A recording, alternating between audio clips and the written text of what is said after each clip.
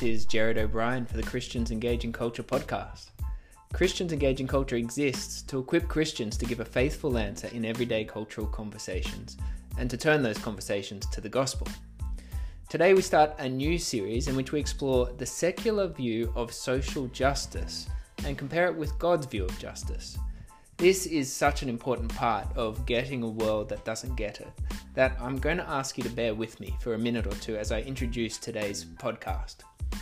Christians are called to not only treat others fairly, but to show mercy and compassion to the most vulnerable, with a motivation to love God, show His character, and give Him the glory. Ask most Australians, and indeed Christians, what they mean by social justice, and they would reply, "I'd like to see a fairer and more equitable society."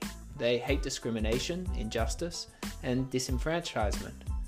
For Christians, doing justice is foundational to our Christian walk. And the transforming grace that comes from the gospel is the most effective way of making our world fairer. Yet, there is a radical ideology at play that is redefining social justice. Sadly, many people acting with integrity become involved in these causes without realizing the underlying ideology. In today's podcast, John Anderson and secular author and journalist Douglas Murray explore how this postmodern ideology, which is sometimes referred to as critical theory and cultural Marxism, is threatening the underpinnings of Western democracies with their Judeo-Christian foundations. This ideology promotes the primacy of self and the pursuit of illusory progress in the guise of equality. Our culture is becoming one of conflict as different groups seek to have their needs met under the banner of rights and social justice. Christians are finding it increasingly difficult to speak about our faith as we see it positioned as homophobic, bigoted, and evil. Are you interested in understanding critical theory and social justice? Well, on our webpage, you'll find a link to the article Social Justice, it's called Social Justice, which explores the different definitions of social justice and in particular explains critical theory or cultural Marxist ideology. There are many other links within the webpage that define much of the terminology and they are really worth reading. We're thankful to John Anderson and his team for granting permission to republish the interview we're listening to in today's episode, and we encourage you to check out more excellent interviews at johnanderson.net. We really hope you find today's episode helpful.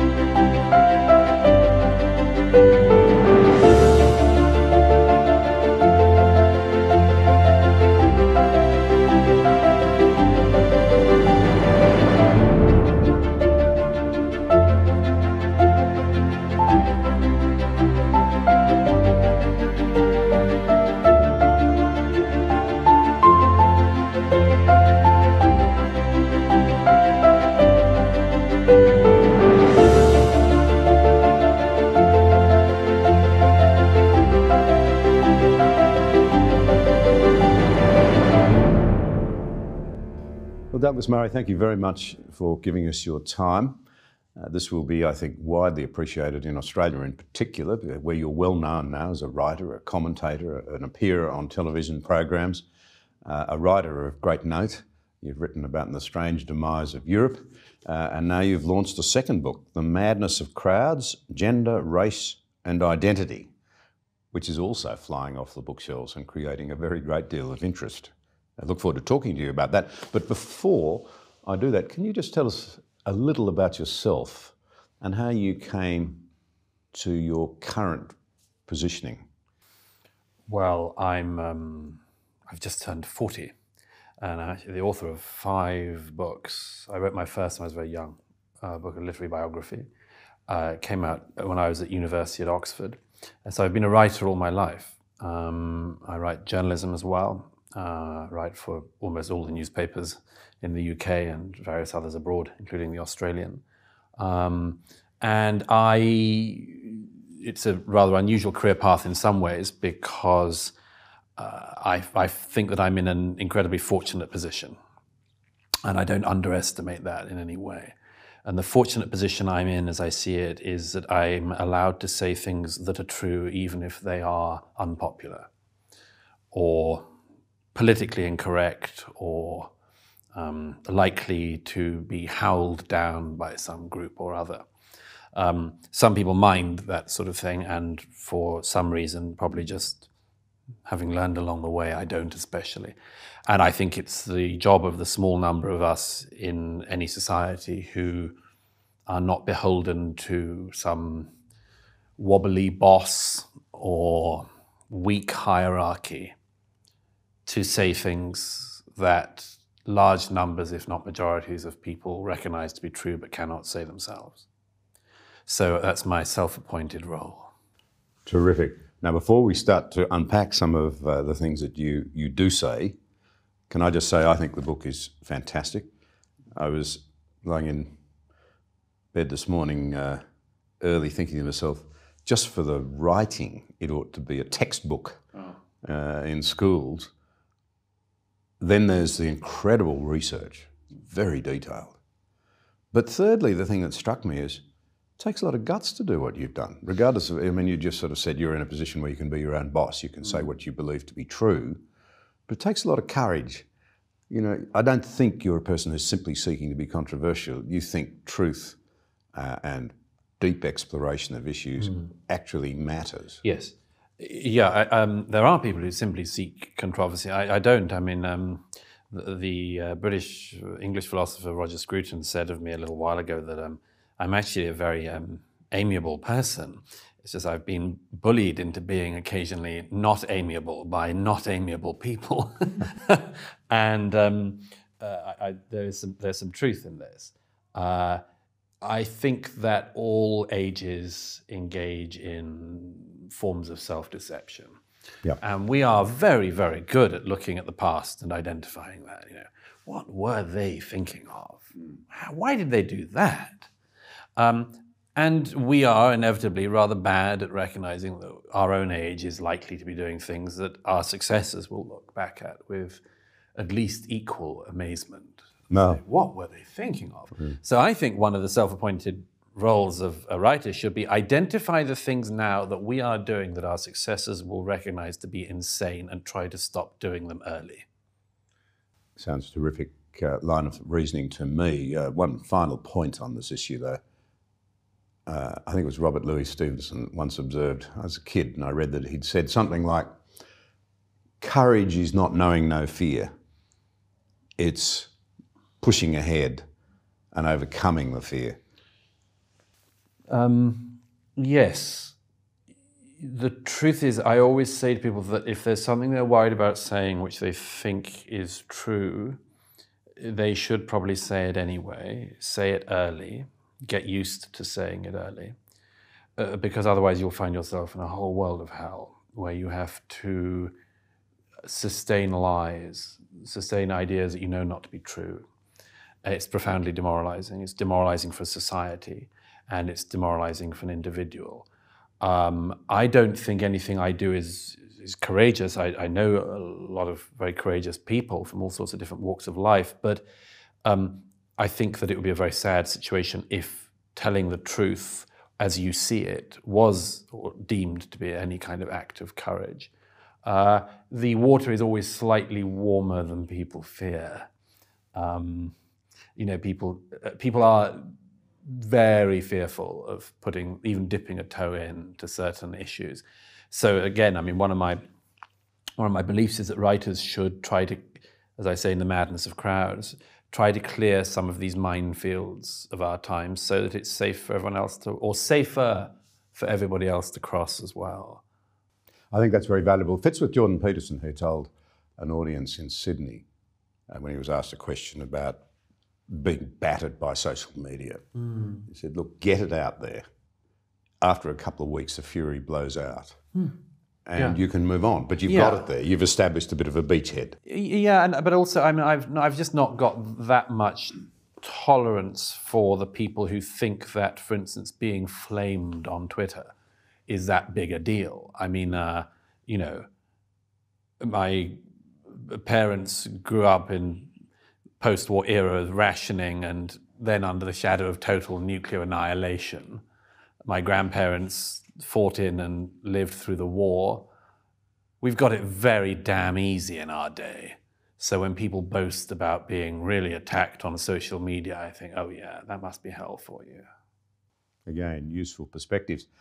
Well, the sail end of the book, the contents page tells you that you're not going to back away. Gay, and then there's an interlude, the Marxist foundations. Women, interlude, the impact of tech. Race, interlude, on forgiveness, which I found really interesting. And we'll come to that. 4, trans, and then the conclusion, where to from here, what can we do? Now, your thesis, as I understand it, in essence is that we're living through a postmodern era. The grand meta-narratives of the past have been largely discarded. We've moved away from the Judeo-Christian basis of Western culture. In fact, there seems to be a determined attempt now to de-authorise it and to paint it as evil and terrible and oppressive and cruel. And even our political structures, all the main political philosophies have essentially broken down. And you see managerialism and ad hocery and lack of conviction and great cynicism in the community about that. But you're saying we're trying to build a new metaphysics on bases that simply won't sustain it. You say put together as the foundation blocks of a new morality and metaphysics. They form the basis for a general madness. Indeed, a more unstable basis for social harmony could hardly be imagined. The products of the system cannot reproduce the stability of the system that produced them. And then this very important remark, we're now asked to agree to things that we cannot believe. Yes. I became fascinated. I'm like you, I had less than you, but I've had to do a fair amount of media in my time. And one of the things I started to notice in the last 15 or so years in particular was that effectively a new metaphysics, that is, a new foundational morality appeared to be getting installed in our society. And it went something like this. And again, one can regret this or admire it, but I think most people will recognize something like it. That not very long ago, if you wanted to be seen to be an ethical or good person, there were certain things that were perhaps expected of you. Broadly speaking, they were the inheritance of the Judeo-Christian tradition. And this included things like charity, forgiveness, virtue as understood in that tradition, and a lot more. And then at some point in the last 15 years, I say sped up very clearly in the last 10 years and then weaponized in the last 5. We see this another form of morality, not totally dissimilar in some of its appearances. And that is that in order to be a good person, to be seen as a good person in a society like Australia or Britain, you would need to stress, for instance, that you were anti-racist, as if everybody else in society was profoundly racist and you were one of the few brave souls willing still to battle racism. You would need to present yourself as being entirely on the side of women in any and all circumstances and really talk about it an awful lot. You know, if you're a man, stress your feminist credentials, a tendency which, as you know from reading The Madness of Crowds, I'm intensely skeptical of. You need to talk about LGBT all the time, or at least as often as possible. And these, as well as a few other things, you might add in green and perhaps a couple of other things, became what you stress in order to show that you're a good person. Now, these in the end, I started to realize, were becoming load-bearing walls, which I became very worried about and am very worried about because they can't bear the load. My view is that LGBT rights, equal rights for women, equal rights for people, whatever their racial origin, is a very desirable endpoint. But it's an endpoint of liberalism in the good sense, as we might understand it. It's a hideous foundation. Why? For 2 reasons in particular. The first is that all of these bases for a new morality have intense friction among themselves. So, as I point out in the trans chapter, trans and women have intense friction as rights claims for reasons I explained. Trans and gay have intense friction between them for reasons I go into in The Madness of Crowds. But there's a second reason as well, which is that all of these things that we have been in societies like Australia trying to base our morality on are themselves much more unstable components than we've been willing to admit. So I say in the gay chapter at the outset, and I do gay at the outset partly because it's the only one of these minority things I can claim to have any crampons on the wall of the important Everest of liberal rights. Gay is much more unstable than we're willing to admit in our societies. We still don't know very much about it. I think we have to be a bit more humble about some of the issues around it as a result of that. But I get on then to the women chapter and I say, this one also is much more unstable than we're willing to admit. Are women and men exactly equal? Are men more competent than women in certain areas? Are women more competent than men in certain areas? Or have we, just for convenience for the time being, landed, for instance, in this strange place I think we're in, where we have to pretend that women are exactly the same as men and also magically better? We're very uncertain about this. We tend to be totally certain, but we're very uncertain. Race, absolute mess, which we've been trying to think about and deal with as well as we can, but there's a whole load of hell waiting for us if we keep leaning on it this hard. And then trans, which we know almost nothing about, and our societies are pretending to be incredibly certain about. And if I can sum up the problem in this in a sentence, it is that this new morality we're trying to construct relies on us pretending we know about things that we don't know about, trans, and simultaneously demands that we pretend not to know about things that we all knew till yesterday. Relations between the sexes. It's very interesting to me that you clearly spell out the thing that you've just said in the book on gays, that there are enormous differences within each grouping under their heading, so gays, lesbians, and so forth, and enormous differences, even frictions between them. Yes. And in many ways, it's, I would imagine, quite deeply resented. I mean, during the gay marriage debate in Australia, anybody who was watching the debate closely could see there was quite a range of views in the gay community. Right. Quite a range. Sure. And in fact, there were quite a few who said, we've never believed in marriage. Mm-hmm. Why would we want to do it? Yeah, there were some who said, yeah. But of course, you didn't see that in the media. It didn't suit the narrative. You've got other people, it seems, often using, in inverted commas, these groupings that they've put together and insist are cogent and hang together to pursue agendas of their own. Well, often to pursue a specific political objective. Yeah. I mean, I wrote a piece in The Spectator in the UK in support of gay marriage before it was popular to be in support of gay marriage, and explained what I regard as being the conservative case for it, which was an article which David Cameron used as a basis for his first main speech on the issue. I defend it as a right, but I also am worried by, and have been worried for a long time, by the extraordinary intolerance of elements of the so-called gay community, which I say so-called because there is no such thing. Yeah. I mean, you know. So this is one of the interesting aspects of this.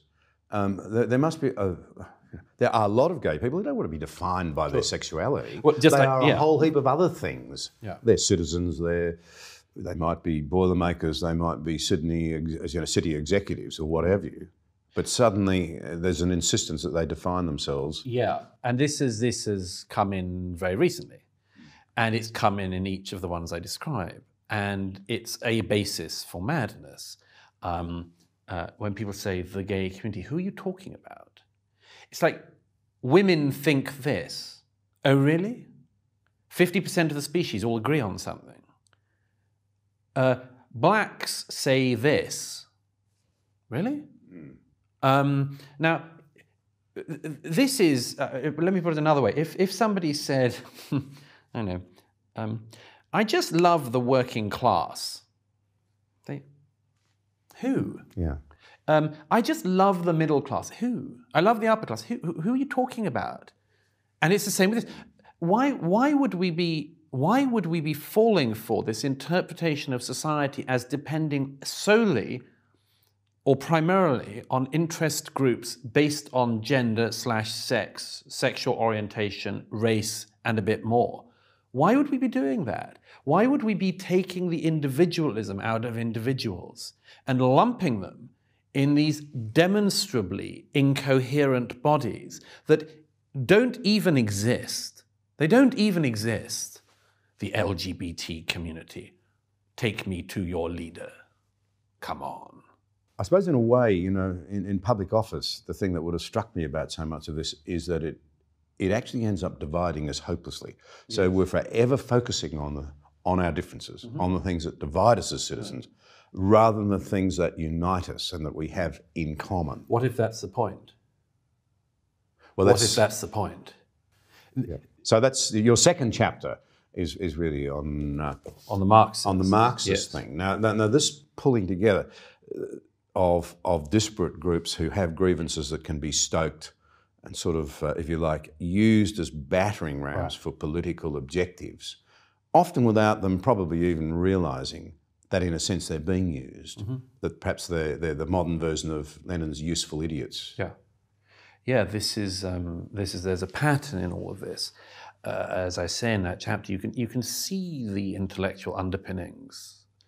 And they come from this idea that it's a Marxist idea, but it's just transferred to the modern era, where instead of talking about society in class structures, you talk about it in minority interest group structures. And you lump people like this. What is the primary aim of this? Among other things, it is a different interpretation of society, which is therefore intended to segregate and pull apart societies as you and I might understand them. So that people's primary affiliation is not that I'm an Australian, or I'm British, but I'm a member of the LGBT community in the Greater Sydney area, for instance. You can predict with 100% accuracy the people who encourage this, the people who will grab the latest claim by an interest group and run with it. And it is always people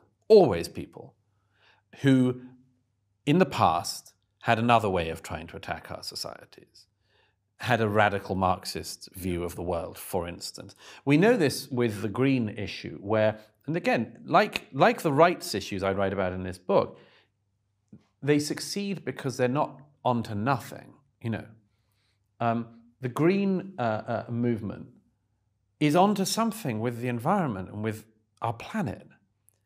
But it has this hideous red interior which keeps exposing itself as desiring not a better relationship between ourselves and our environment, but for instance, the end of capitalism. Yeah.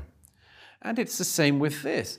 I expose in each of the chapters that the people who make it repeatedly and desperately plain, that they believe, for instance, that being a woman should be merely the first step in a wider mission to bring down capitalism. Now, I don't think most women are on board with that, and most women would be rather surprised to be utilized in this fashion. But that is very clearly and explicitly, and I quote the various scholars and writers who've been pushing this for years, this is explicitly the aim. And it's why, as I say, you can always predict exactly who is going to latch onto the latest claim. When, for instance, the big bearded man with male genitalia wins the women's weightlifting competition, you can predict with 100% accuracy who is going to say, yeah, what's the problem with that? And the people who are going to say, I'm not sure Clive, the big weightlifter, should be winning the women's category. You can predict it. And the people who say, why have you got a problem with that, bigot, are always the same people who believed in the past that our societies needed to be pulled apart in another fashion. And now they'd like to do it in this fashion. So this, what might be called, I think accurately, cultural Marxism. People groan and say, oh, here we go again. Yeah. But in reality, it is the case, isn't it, that from the 20s on, Frankfurt School, in the 30s, you had Gramsci and so forth, saying there's a problem in the overthrow of capitalism. The working classes are not rising up. Yes, they were always a letdown. They're always a letdown. They haven't done the job for us. So we need to find a different way to achieve the same objectives, and it's to attack the cultural underpinnings of Western society. In particular, I would have thought things like capitalism itself, democracy, of course, but also Christianity and the churches, and family. Family. So the great loser out of a lot of this, frankly, I would say, these culture wars, are our children. Yeah. You know, we've deconstructed the family in so many ways, and this further attacks the environment in which our kids grow up. Yeah. I've never quite understood how, though, the cultural Marxists managed to so capture academia in the West, and particularly, it seems to me, in the English-speaking countries. Oh, well, that's easy. I mean, first of all, academics can be, I think, fairly characterized as not among the bravest people in the world. That once they get tenure, they become very comfortable in a position. They are, this isn't always the case, but they are to a considerable extent, as long as they tick the right boxes and have the right views, an unusual beast in nature, and they have no predator. They are able to have a very comfortable position in which they should express perhaps uncomfortable discoveries, but the comfort of recent decades has become the comfort of espousing and following a basically culturally Marxist view of the world. The literature, the evidence of this is so overwhelming now, particularly from America, it has to be said. And there are reasons within that why that's the case. I mean, look at the amount of money that is now that people now run up to get an education in America. It's happening in the UK as well. But if you massively increase the number of people who go to university and think they should go to university, you can't keep up a system that rewards people for having gone to those universities. And you create a Ponzi scheme, which is what academia has to a great extent become, where social science departments grow and grow, where the human resources departments grow and grow. I can't remember the multiple now, but it's something like 3 or 4 times more money is now spent in the American Academy on the purely bureaucratic elements of it than even 20 years ago, which means that young people in countries like America are running up massive debt in a Ponzi scheme that cannot reward them because there aren't roles at the end of it for all of these people with the degrees they're given. I think, by the way, there's a massive amount of resentment coming in the next few years from the people who realize they've been had. I think this is one of the great dangers, frankly, for Western society. I agree with you.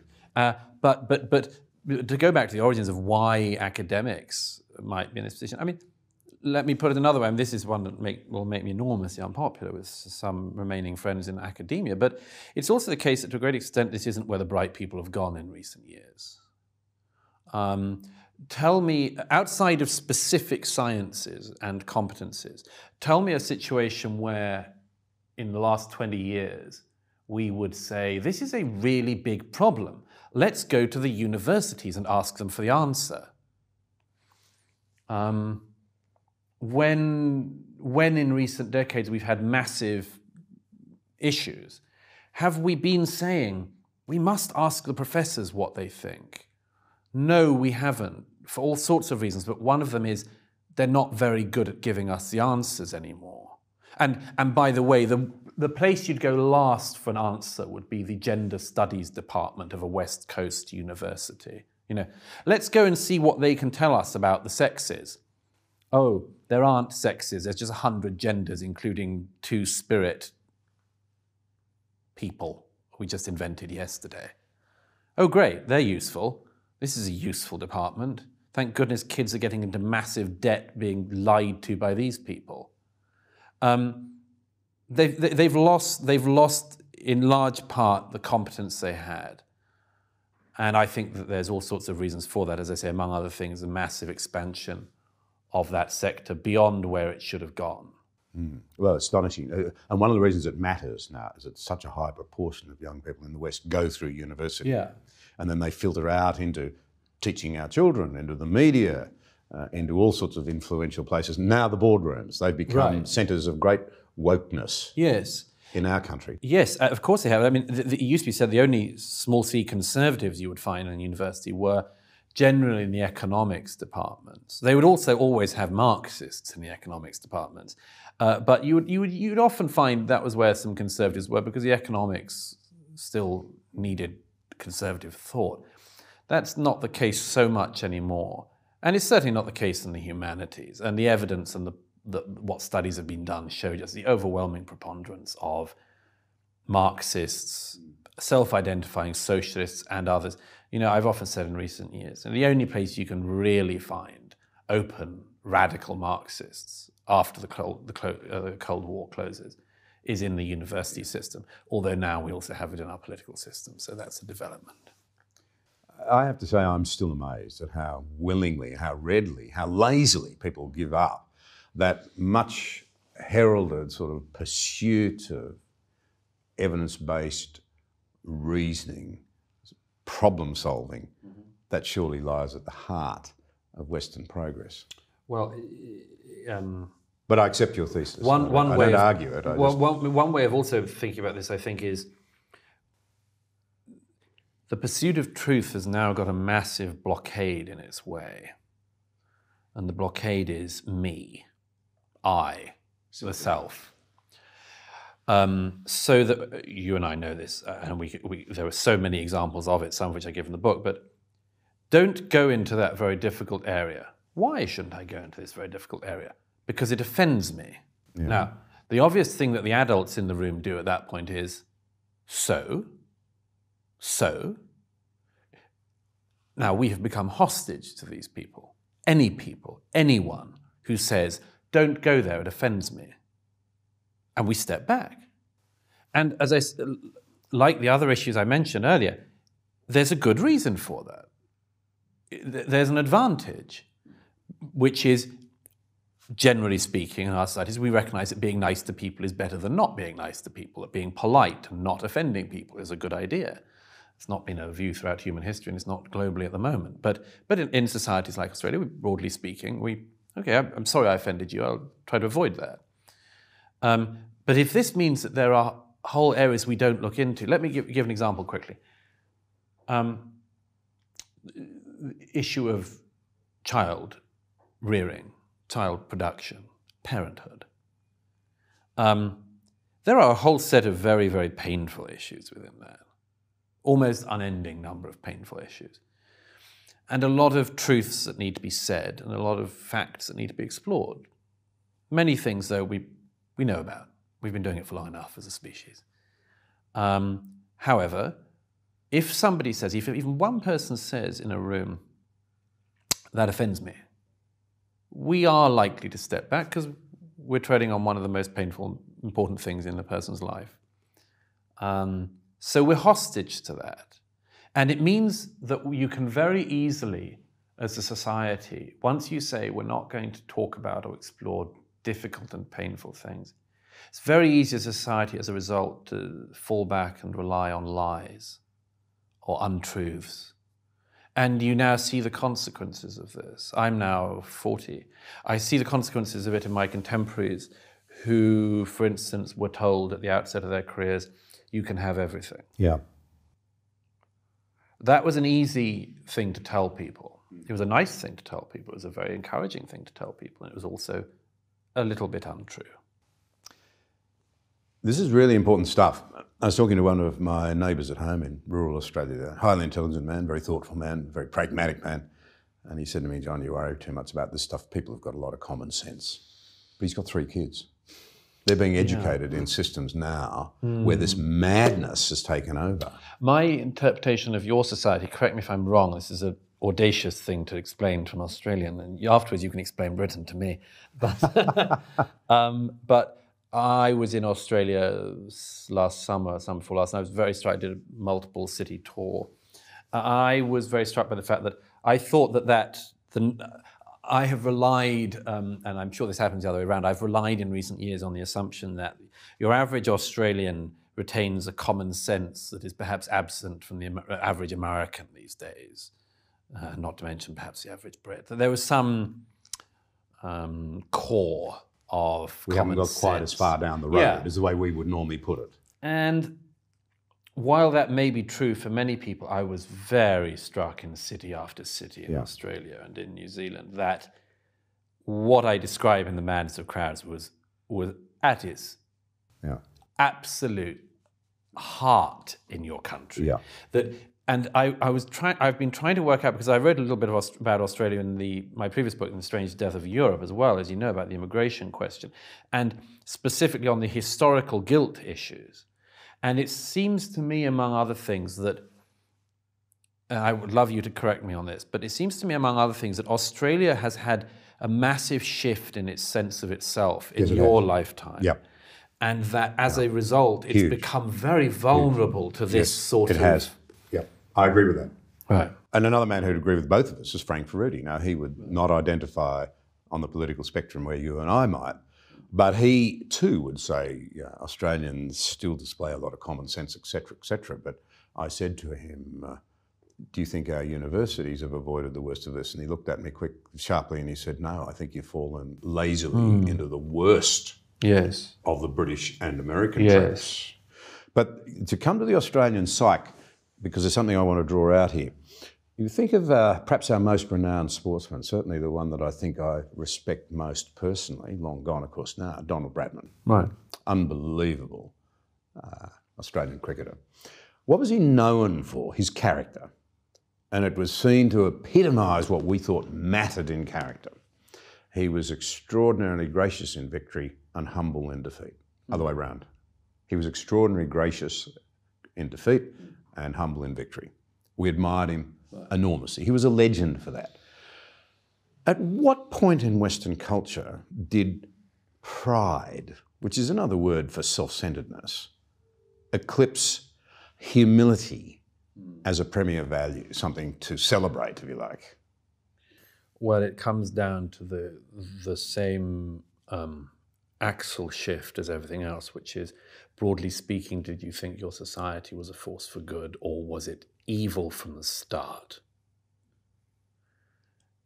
Since 1945, every Western society has gone through this shift at some point, usually for similar reasons.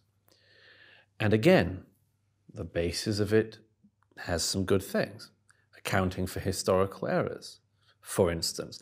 By the way, the oddity of this is that, for instance, all the countries that are made to feel worse at the moment are the places with the least reason to feel worse. I mean, we don't see massive self-interrogation in China. No. There's a reason. There's a reason. And there's a reason, by the way, which we should be proud of in our countries, which is perhaps the free countries, one of our freedoms is to beat up on ourselves. Yeah, I agree. Sure, but... we have the capacity to self-examine and work our way to a better position, which Right. is a large part of the thesis of your book. But we've done it well, but having almost arrived at the railway station, suddenly we've decided we've made no progress at all. We've gone backwards. We're absolutely terrible, and the trains just run off down the platform. That's right. That a new generation comes along with believing, in many cases, I mean, having been lied to, that societies like Australia and Britain are the most racist societies on earth, or the most sexist societies on earth, or homophobic, or et cetera, et cetera, et cetera. You know, compared to which societies precisely in the world. So the staggering lack of geographical and historical context in our countries. I mean, this is another failing of the university system. If the university system had merit, it would be inculcating in young people, among other things, a sense of damn gratitude, for starters, just for starters, some sense of perspective on the world. I mean, I've been very lucky in my career. I've traveled extremely widely across every continent in the world. And one of the things I know everywhere I go is how lucky I've been to be born in the society I've been born into at the time I was born here. Privileged? even privileged. And It's such a hard thing to measure, as you say in the book, but I interrupt. But as I say, all of our societies at some point got shifted onto this idea that actually we weren't very good, we weren't very virtuous, that we'd done so much wrong. And this is where we become susceptible, enormously susceptible to anybody who claims to have a different way of doing things and who claims to have the answer, for instance, to everything. Let me just tease this out a little. The loss of historical knowledge, of background, seems to me to be terrible. I don't think you can work out where you are, where you want to go, if you can't establish where you've come from. Yes. Basic map reading, if you like, it seems to me. Now, one of the great lessons I would have thought of history is that to deny people freedom of conscience, belief, religion, is to deny them the most fundamental freedoms of all. And again, Frank Furedi made this point. He said the first freedom in a way in the West was freedom of conscience. We stopped burning one another at the stake because it was barbaric, it was not Christian, and it was also stupid. Today's minority may turn out to be tomorrow's majority. You talk about that a bit, that it appears that some people who have been pushing for rights, having achieved them, then turn the jackboot that they once were on the receiving end around and attack others. Yes. In fact, you make, there's something in here that really jumped out at me. You said almost immediately after gay marriage became legal in Germany, acceptance of it was made a condition of citizenship. Yes. In the state of Baden-Württemberg. A condition of citizenship. Can I ask for a start, where does that leave the left, those figures in a free country, they're right to believe this, who don't believe in marriage at all? They suddenly have to say, right, we do actually sign up and we now believe in marriage in its new version. But only for gays. But that's absurd. That is to deny everything that our own history's taught us. See, I would be one who say we ought to learn our history. So much of it has given us the freedoms that we have. But if you want to understand where we've gone wrong, we can learn from the things we've gone wrong as well. We're not prepared to even learn the things we got wrong, or from the things that we got wrong, let alone the things we got right. Well, one of the reasons why the new metaphysics, new religion I describe in this book is identifiable is because the people who follow it behave with all the zealotry that religious fanatics have behaved with in the past. It's not enough that they believe something, you have to believe it too. I wrote in The Spectator recently about it's a minor thing, but there's a restaurant in America called Chick-fil-A. Yes, I saw that article. Chick-fil-A, some of the people, family, it's a Christian family business. Pretty big chain, It's a big chain, third largest chain restaurant in America. Opened for the first time in the UK in October, and announced shortly afterwards that it's closing because of protests by local self-appointed gay activists.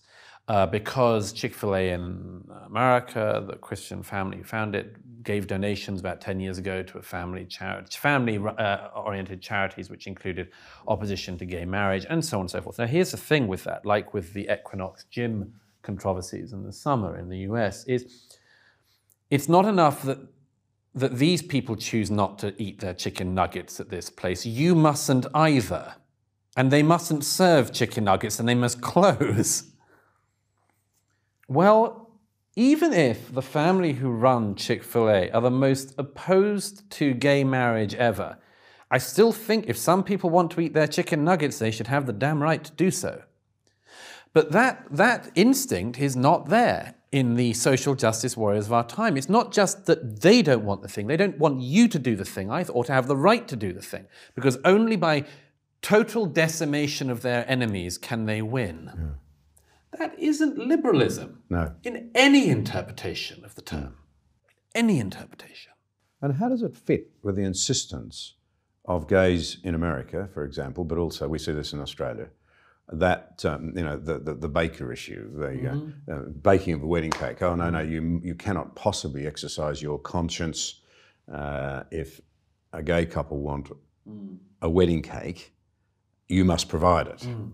How does it fit with the right on the other side to close a business down because it has a different perspective. How about going back to the courage issue? Maybe these people are all just incredibly cowardly and lazy.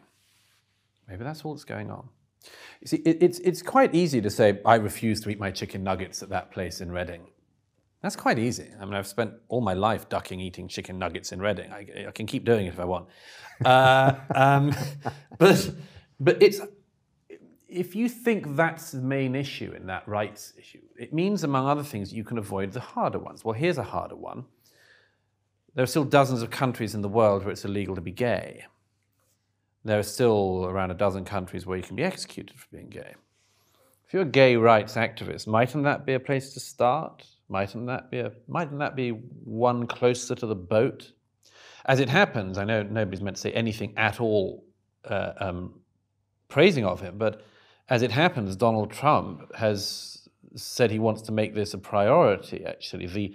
His administration is looking at trying to stop the countries which still make being gay illegal from doing so. They're going to tie it to aid and all sorts of other things. That strikes me as being a very good, laudatory gay rights move. Let's try to make sure that there's nowhere in the world you get hanged or stoned for being gay.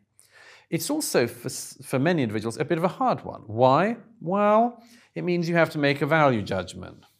It means you have to say, actually, I think the way we do things in our society is better than the way they do in that society. Well, that's cultural imperialism.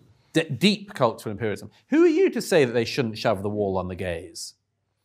And again, much of the lazy, cowardly social justice movements that pretend that they're incredibly brave don't want to get into that. Run an awfully long way, very fast. Power seems to be at the heart of a lot of this new, if I can put it this way, anger, this sort of desire to uproot everything.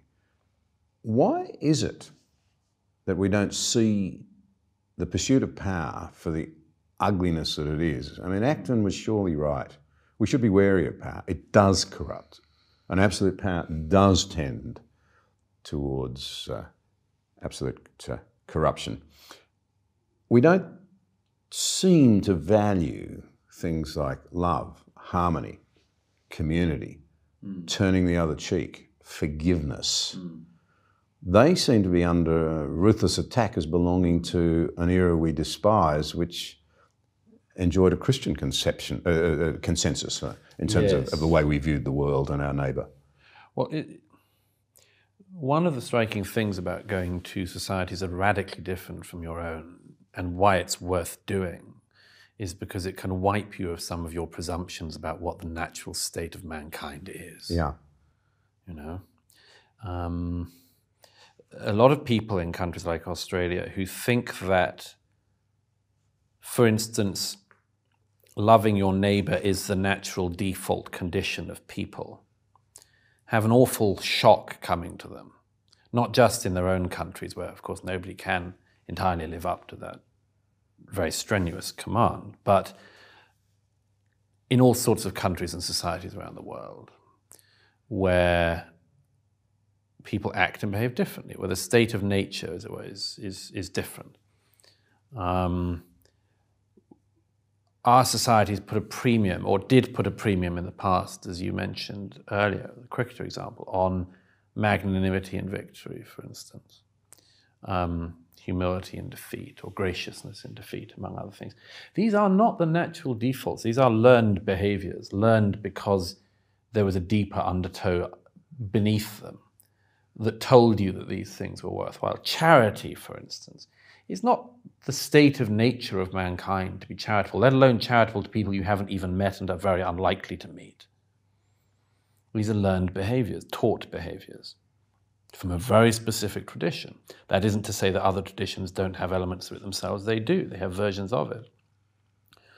But our societies today have become fixated, in the post-Christian era, have become fixated on power as the primary dynamic and understanding mechanism for human society. And my view is, as I say in the part about Foucault in this book, I think this is a really deeply perverted way to look at society, where we interpret interest groups and others as forever scurrying to achieve power, and we entirely ignore what for most of us remain the more important drivers in our lives. If you were to say to somebody, what drives you? If you went up to the average person in Melbourne and said, what drives you? If they said power, you'd step away slowly. More likely they would say something along the lines of love for my family, friends. They might have a wider group of people. They express that towards community, town, civic, perhaps even nation. They wouldn't say power. Now, the reason why we're bad at talking about this is, among other things, because it's a more embarrassing and icky thing to talk about than power. To purely look at power dynamics, are the men powerful over the women? Are white people powerful over people of color, and so on ad infinitum, is that it's slightly easier to do than to talk about the flip side of that, which is love, forgiveness, charity, and more. And I think conservatives have been bad about talking about some of this, as other people have.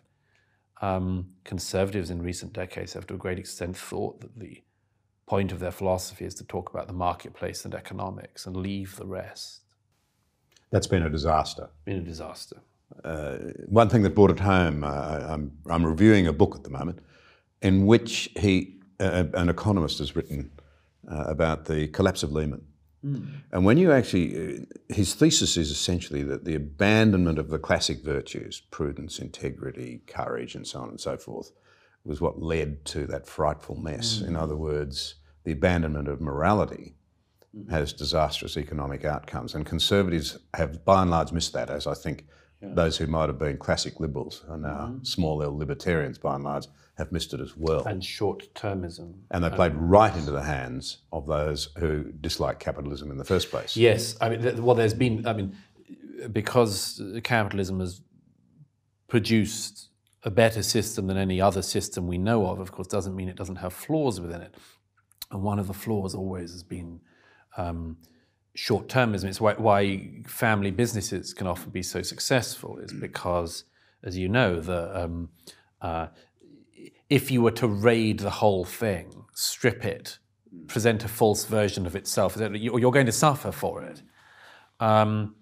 There's a phenomenon I've often noticed of family businesses, for instance, ending up in the hands of outsiders who squeeze, maximize profits because they want to run off quite shortly afterwards, and having made their pile.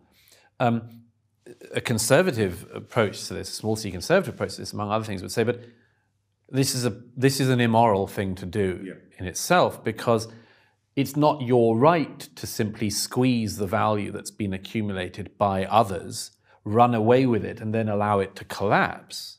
That's not a decent thing to do. By the way, there are versions of this, I'm sure there are in Australia. There have been quite public versions of people who are now being shamed for that kind of behavior. Oh, absolutely. And it's I think it's a positive step. People like Philip Green, who asset stripped a major high street chain here in the UK. It's a good thing it's being exposed, yeah, but it's a terrible thing that it's happening. And there's a sense in which it starts to wind back freedoms, doesn't it? We had a commission of inquiry, a Royal Commission of Inquiry into the banks and the financial sector in Australia. It revealed some terrible behaviour. To be fair, a lot of people behave very decently and they get tarred with the same brush, but nonetheless, there's a massive problem. And the reaction is, people say, oh, thank heavens we had the Royal Commission of Inquiry. Now we can have 78 new sets of pieces of legislation, more surveillance, more monitoring, greater fines. And then we find that credit starts to become a problem because everybody becomes cautious. So the problem in essence is that the bankers weren't asking themselves what they ought to do, rather what can we get away with. There is there's an additional problem we've put upon our shoulders, which is I'm sure the Germans would have a term for this, but there are categories of problem which we don't address because the only people who've been trying to address them are people with the worst possible answers. Capitalism, I think, falls into this basket. The people who have been critiquing it the most for many years have made a lot of other people not want to critique it, because those people who've been critiquing it all along have an answer, and it's Marxism. Yes. Yeah. So we avoid avoid having the discussion because we simply don't want. It's the same thing with the inequality discussion, I think, which is that there are so many discussions to have about inequality, and actually there's been quite a lot of literature about that issue over the decades. It's sort of been run through already. It's nothing new, that debate that we're going through. But it's very striking to me that, again, the political rights tended to avoid the inequality debate. Why? Because the people who've been thinking about it have an answer. It's Marxism. Yeah, sure. And we want to be absolutely sure, if we have that conversation, that they're not going to smuggle Marxism in when we're not looking. If I can go back, though, to this issue of the way in which we've actually completely turned on its head now the beliefs and values that underpinned Western society. I mean, we really have. I mean, the Christian model of relationship with your neighbour is established by the idea of Christ dying on a cross, not for his friends even, but for his enemies. You know, turn the other cheek. Do unto others as you'd have them do unto yourselves. And then I suppose the sort of minimalist version of that, at least do no harm out of Mill. Right. But it's all gone. We've actually reversed it altogether in the interests of the big me, of selfism, of radical autonomy that says, I will do with my life and my body and my money and my time and my relationships what I choose. Yes. We've actually inverted the worldview, if you like, that drove our freedoms. And I think for me, as someone of Christian belief, the greatest question, I mean, I accept that people have absolutely the right to choose or not choose faith, but the greatest question of all, the greatest challenge for the secularists is, on what basis will we establish a workable respect for others, because no society of a democratic tradition can possibly survive. I believe it's impossible to survive if you can't find a basis, a rational basis that's powerful enough to change people's behaviour so that we break free. I mean, you make a good point. We're reverting to type. Progressives say we're moving endlessly to a better future, but in reality, as you say from looking at other societies as you travel the world, we're losing, if you like, what we had and reverting rather than progressing.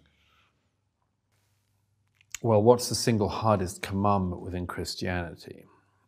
You can get almost everything of Christianity from earlier or other sources.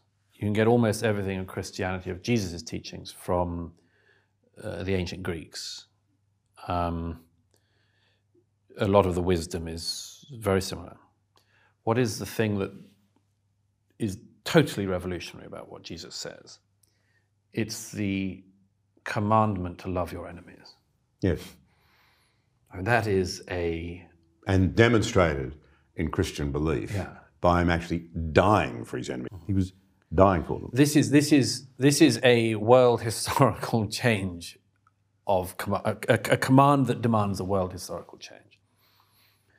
My own view of this is that it is possible in individuals on occasions with exceptional grace, and that it is almost impossible for most people most of the time, but that the commandment to do that, at the very least, reigns in the worst of our nature.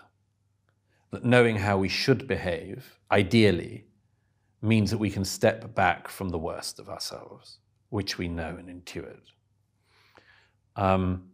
This is not an easy thing to replicate without its foundational claim, which is the foundational claim, the truth claim made within Christianity. It's what I quote in The Strange Death of Europe, a German jurist, Bockenförde, who posed this question in the 1960s. Can a society, the sort of short version of his challenges, can a society continue in the same manner if the thing that gave the source to the society is itself now cut off. And as I say in The Strange Death of Europe, possibly for a time, when you're running on the fumes still of that implication. Can it sustain forever? No, because if you don't believe in the driving force of it, then once the people who did believe it have died out, you're still going on a memory of it, and then that dies out. So this is a very big challenge, and it's a challenge which I think the intersectionalists and the social justice warriors and so on have knowingly or otherwise recognized, which is why they're trying to dig in a new metaphysics fast, the metaphysics of LGBT, women, race, etc. And I can only say I am absolutely convinced that the thesis of your book is right. That cannot sustain a free, functioning, workable society. It just isn't. It's hopelessly inadequate to the task. Hopelessly inadequate and divisive and doesn't provide very much meaning. But here's a big challenge, and I wish I could get more people to think about this. I give in the chapter on forgiveness in The Madness of Crowds, as you know, a challenge which is we live in the most unforgiving era that history could ever have known, because we live in an era in which action in the world, as Hannah Arendt puts it in the essay of hers I quote, an essay of hers in the early 50s, action in the world was always our biggest problem as human beings, because we could never undo our actions, and we always knew that. It's one of the main catastrophes of being a human. Yes. We don't know how our words will reverberate. We don't know how our actions will reverberate, and we can never undo them. Never. What's the only mechanism, as Hannah Arendt says, what's the only mechanism we ever came up with to try to deal with this terrible catastrophe? It's forgiveness, or something like forgiveness. It's a mechanism to try to undo the undoable thing. Yeah. Now, nobody in our societies today spends any time thinking about forgiveness at the moment in history when acting in the world has never been more precarious, where a young person can tweet and destroy their lives like that. Yeah. Where they modern burning of the state. And it can happen to cancel anyone someone, all the they time. take their life. Yeah. Can post the wrong photo on Facebook. I give examples in the book. Terrible, pitiful examples of, and I that's why I sort of resent the looking to millennials and after as being snowflakes, or I said they've got a very good reason to be worried and to be tiptoeing like never before. Yeah. Because say the wrong thing, which everyone's only agreed is the wrong thing 24 hours ago, and you're toast, you're over. You may not ever get a job. You're online forever. You're stuck with your worst joke, your worst photograph, your only slip. We, thank goodness, grew up in an era before this where we could make mistakes and they weren't with us forever. So there's two aspects to that, really. There's forgiveness and forgetting. And Rabbi Jonathan Sacks observed that with the abandonment of the main source of the concept of forgiveness and our insistence that we practice it to the best of our ability and that we look to it for relief when we know we've done the wrong thing in our society, the Judeo-Christian influence, with its loss, its washing out. I said to him, well, what happens when that's gone? He said, well, you have to hope that people will forget, but the age of social media makes that impossible, so you have neither forgiveness nor the capacity to forget. Pretty devastating for young people. It's a devastating situation, and I'm very sympathetic to young people growing up in it, and they need a lot of help and advice and care and love, I think, to try to get through this. And the adults have a disproportionate duty to help them. I mean, they always did, but they especially now. So the adults should be careful about joining in the retributive era. Here's the other thing, a bigger point, if I may, which is we don't know exactly what we're doing. Maybe we never did, but it's worth trying to think of answers. Your answer, and the answer of a lot of people, is we knew what we were doing till not long ago. So why don't we, as we're going through this unbelievable fog at the moment, why don't we re-moor ourselves remoor ourselves to our origins in religion, faith. That's one answer. And by the way, it's so striking that that answer is not given by the churches themselves.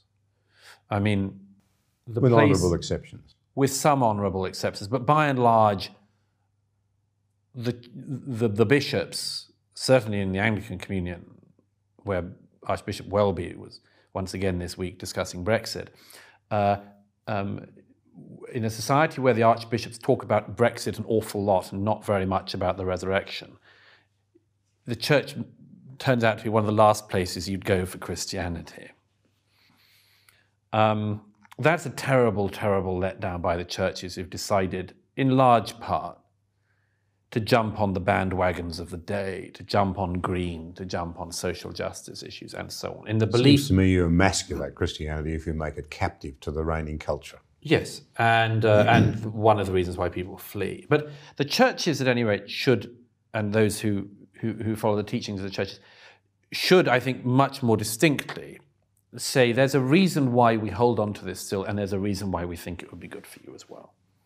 Now, for all sorts of reasons I've written about in my last book, I'm not in the position of being a believer myself, although probably like various others, I describe myself as a believer in belief, and certainly a beneficiary of elements of it. I think that those who are in the position I am in on this also have a lot of work, if not a lot more work to do. And particularly for and with young people on this, because we all have the same questions we always had as a species. We try to work out what the hell it is we're doing here. We don't really believe we're just a collection of atoms, do we? I don't think we do. I think that there's something very instinctive in us. One shorthand I say for this is, if you said to me, well, as a consumer, Douglas, and I said, well, I mean, sure. I mean, I'm a consumer. I consume things. I buy things and consume them. But there's a bit more to it. There's a bit more. I sense you're not just a consumer. I sense there's more to myself than that, as you do, as we all do. Yeah. And that's why we don't live as though we think we're a collection of atoms. Right. We don't live as if we're merely the thing we have that we are in. There's a very deep sense in which ourselves know something about ourselves we find it extremely hard to communicate, but we know it. And this instinct is, to the generation growing up now in the West, this instinct is only being spoken to by people saying, okay, there's a dearth of meaning, but you can find it. You can find it in endless retributive wars for justice issues on smaller and smaller minority points. So you will find meaning in the world by insisting that the big bearded guy with a penis can win the women's weightlifting competition, or the people that say otherwise are bigoted. Go for it, guys. Now, at the end of this process, there is a presumption that, there is a presentation that somehow we get to utopia. You know, that within our lifetimes, utopia is graspable. And it looks like total equality for everyone all the time. And even if we got there, and I would submit that we're never going to, we never could, things can be better, but they're never going to get there. Even if we did, what do we do then? We're still stuck with the same questions about ourselves and for ourselves. And I have some answers to that, some suggestions for that, which largely rely on suggesting to people that we should live the lives we recognize to be good lives until yesterday. And that lives of meaning can be found in the 21st century, not with great ease, with significant challenge, with an awful lot of work, a lot of commitment, but they can be achieved, and that deep meaning can still be found. But the first thing people need to do is to realize that it cannot be found in the things that are being offered. And so, in a way, what I've tried to do with the Madness of Crowds is to say, I'm going to take apart this thing you're being offered to show you why it isn't going to work. And I'm doing that because I want to then say, do something better with your lives. What is better? Almost anything other than this. But get off this. Get off this fast. Don't waste a minute more of your life on this, on working out where you are in a hierarchy, on working out when you have a right to speak or think, or how privileged you are compared to the person beside you, or the person to your left or your right or in front of you, and where you're allowed to speak and where you're allowed to think in as well. Don't spend a minute longer doing this game, this unwinnable, horrible game. Because we live in an era in history where we could do so much. We have access to information that we never dreamt of when we were growing up. I can get to the source of any book at a click of a finger, press of a button. We can save so much time. We can get access to so much. If you're a smart person anywhere in the world, in the developing world or the developed world, and you have access to YouTube and to Google, you can do miracles that your ancestors collectively could never have done. So why spend our time doing the retribution privilege game? Why not work out what we should be doing and start doing it? Well, Douglas, I don't think you could finish on a more important note. I think the one thing I would say as someone who admires your work enormously and thinks that you've provided an invaluable service with this book. You've given us a mirror, which if we look into it, shows us just how ugly our state is. And surely any thinking person can only respond by saying, I need to rethink, is to encourage you to use that very powerful mind you've been blessed with. See it as a gift to all of us to keep teasing out those answers. For me personally, who has, if you like, over my lifetime, come to a profound belief that the resurrection was real, I have to say that I think we need something extraordinarily powerful to change ourselves. In other words, we can only be renewed by the transforming of our minds, and that is no small thing. But thank you so much for the way in which you tell us so much about ourselves and challenge us so deeply. It's admirable, and I wish you all the very best with it. It's a pleasure.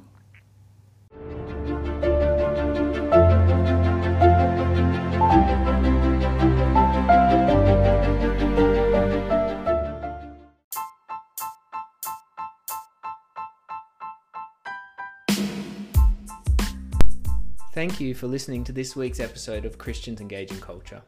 We encourage you to explore the secular view of social justice, and in particular the impact of this new ideology. The New Discourses website provides excellent resources. Links to it and many other great resources can be found on our website at cec.stthomas.org.au. That's cec.st-thomas.org.au. And make sure you listen next week when we explore the biblical view of justice and how it is superior to any version of secular justice. Until next time, always remember that Jesus is a far greater Saviour than you are a sinner.